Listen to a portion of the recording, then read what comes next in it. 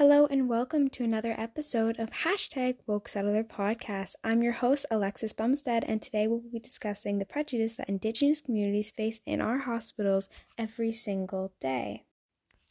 As Canadians, we have a universal healthcare plan. However, what happens when certain cultures are denied from this plan because of their race? Indigenous people suffer from limited to zero access to a properly trained doctor and hospital staff. However, even when location is not an issue, Indigenous people still feel unwanted, unsafe, and judged just by being inside of a hospital. Our first discussion takes us on a little journey back in time.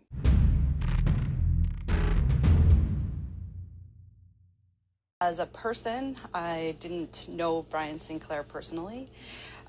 So I largely came to know about Brian Sinclair by reading the transcripts from the inquest into his death. And so reading those inquest records helped to understand a little bit about his history and his family life, as up to the point where he went to the Health Sciences Center 10 years ago. So as a person, I encountered the media story, right, in September of 2008. And, was as shocked as anybody else about hearing about a man who had waited in an emergency room for 34 hours and had died there without ever being treated. Back in 2008, September 19th, Brian Sinclair, an Indigenous 45-year-old man, walked into the hospital ER waiting room, Winnipeg's Health Science Center. After 34 hours, he is reported to have passed away. Why? Because of the racism the staff carry on themselves. They left him in the waiting room for 34 hours as he died, saying he's probably drunk and just sleeping it off. Advocacy. But what happened to Brian Sinclair is that he did, as far as we can tell, everything absolutely how you were supposed to. He had a significant but not life-threatening health concern. He first went to his primary care health providers. He was referred to an emergency room to get a fairly minor kind of medical procedure done that was better done in sterile circumstances. And he presented himself to the appropriate sort of desk in the emergency room.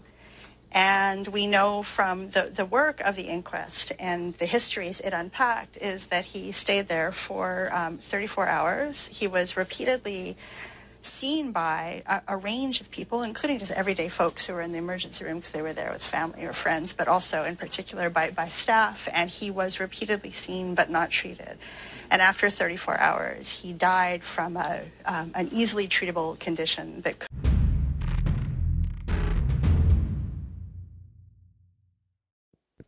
I brought up this incident because I want to specify that this is not a new issue. This is a problem that has surrounded Indigenous people for a long time. Even when they can get access to proper hospitals, they are still denied treatment. In some cases, they are told racist slurs, mocked, or made to feel unwanted and unsafe, and overall are now too scared to enter the hospitals. Earlier this year, there was a group of staff members at a hospital in British Columbia who were participating in a very incredibly racist game. They would test the alcohol level in the blood of their mostly Indigenous patients and see who could guess the closest without going over. They called it The Price is Right. This is an action of racism and disrespect powered by stereotypes Indigenous people face on a daily basis.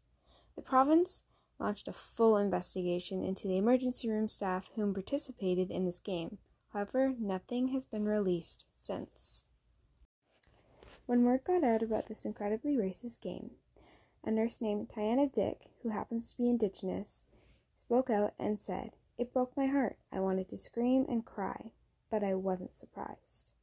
Tiana was not surprised because she had a personal experience with racism in Canadian hospitals. Not only has she been a nurse herself for 17 years, but that started when her aunt hit her head and went to receive treatment for a concussion. The doctors and nurses in charge ignored her and assumed she was drunk and just needed to sleep it off.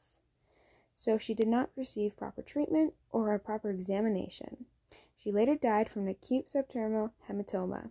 She had no alcohol or drugs in her system, and her death was completely avoidable.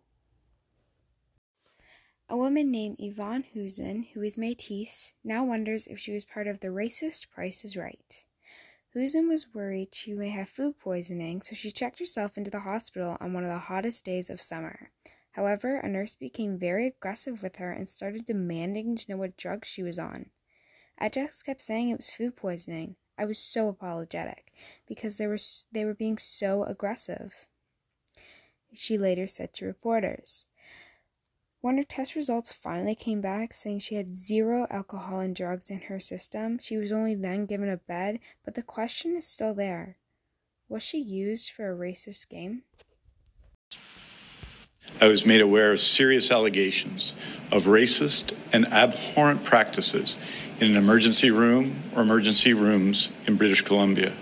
If confirmed, the conduct is beyond unacceptable. Many different Indigenous communities do not have access to a proper healthcare system. However, the ones who do are faced with these actions by nurses and doctors. They are meant to help. As nurses and doctors, they have taken an oath to do no harm. However, this may not cause physical harm. The emotional and psychological pain that this would cause anyone finding out their doctor they trusted used their blood for a game with their coworkers, this could deeply affect anyone.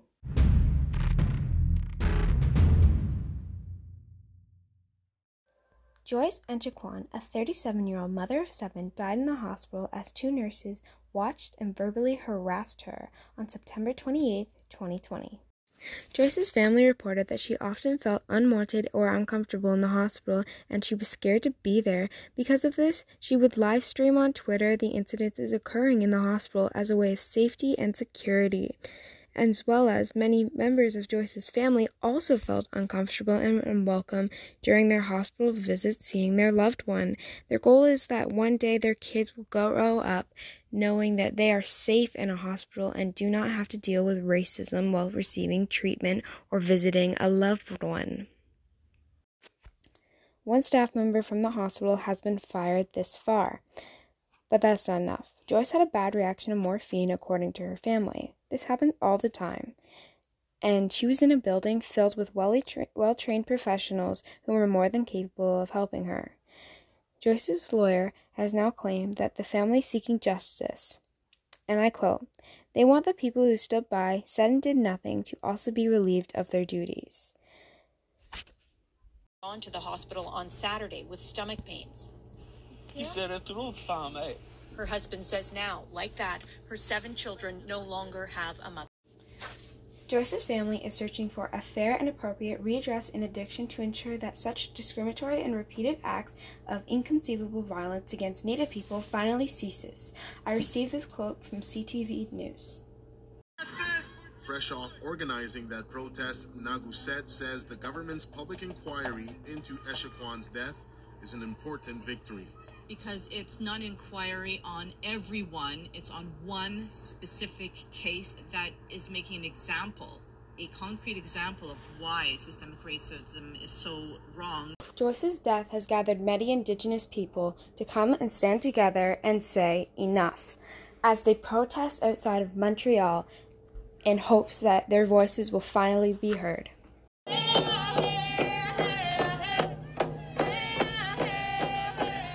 It's important for me to be here today because today we're fighting systemic racism and people are waking up right now. So it's very important to use this momentum to speak, and the truth needs to come out, and we just need to être ensemble together.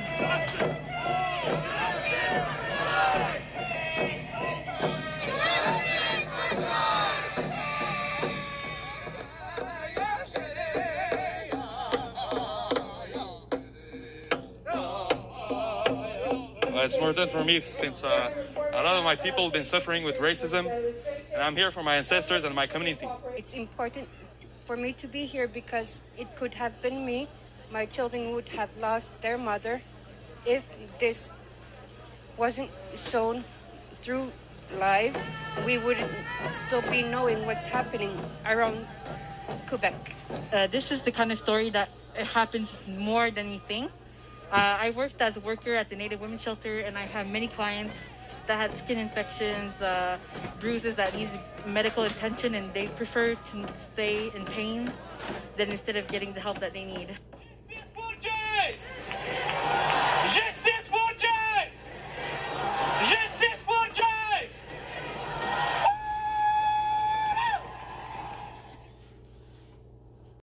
As you just heard, these protests are about more than just Joyce's death. They're about the death of every Indigenous person who had more time to live if only they would have been listened to when they were going to receive care in a hospital. This protest is about the systematic racism that Canada has. The death of Tina Fontaine, the death of Colton Boushie, the current inquest that's going on not too far away from here into the circumstances around the death of a man named Errol Green who died in the Winnipeg Remand Centre. Michelle Lebrec was recently found to have a fractured pelvis, but it took 3 trips to hospital before she received that diagnosis. You're not treated as well as like the white people that come in, and a native or just seem to be turned away. All 3 of these incidences are prime examples of the racism Indigenous people face on a daily basis while entering our health facilities. Brian St. Clair shows that this issue has been happening for a long time. The Nurses' Racist Game shows that it's happening behind doors, closed doors, as well as right to their patient's face. And Joyce shows that change can be enacted once people find out the truth, as shown when everyone comes together and protests for her death. I'm Alexis Bumstead, and you've been listening to #WokeSettler Podcast, Unfair Healthcare.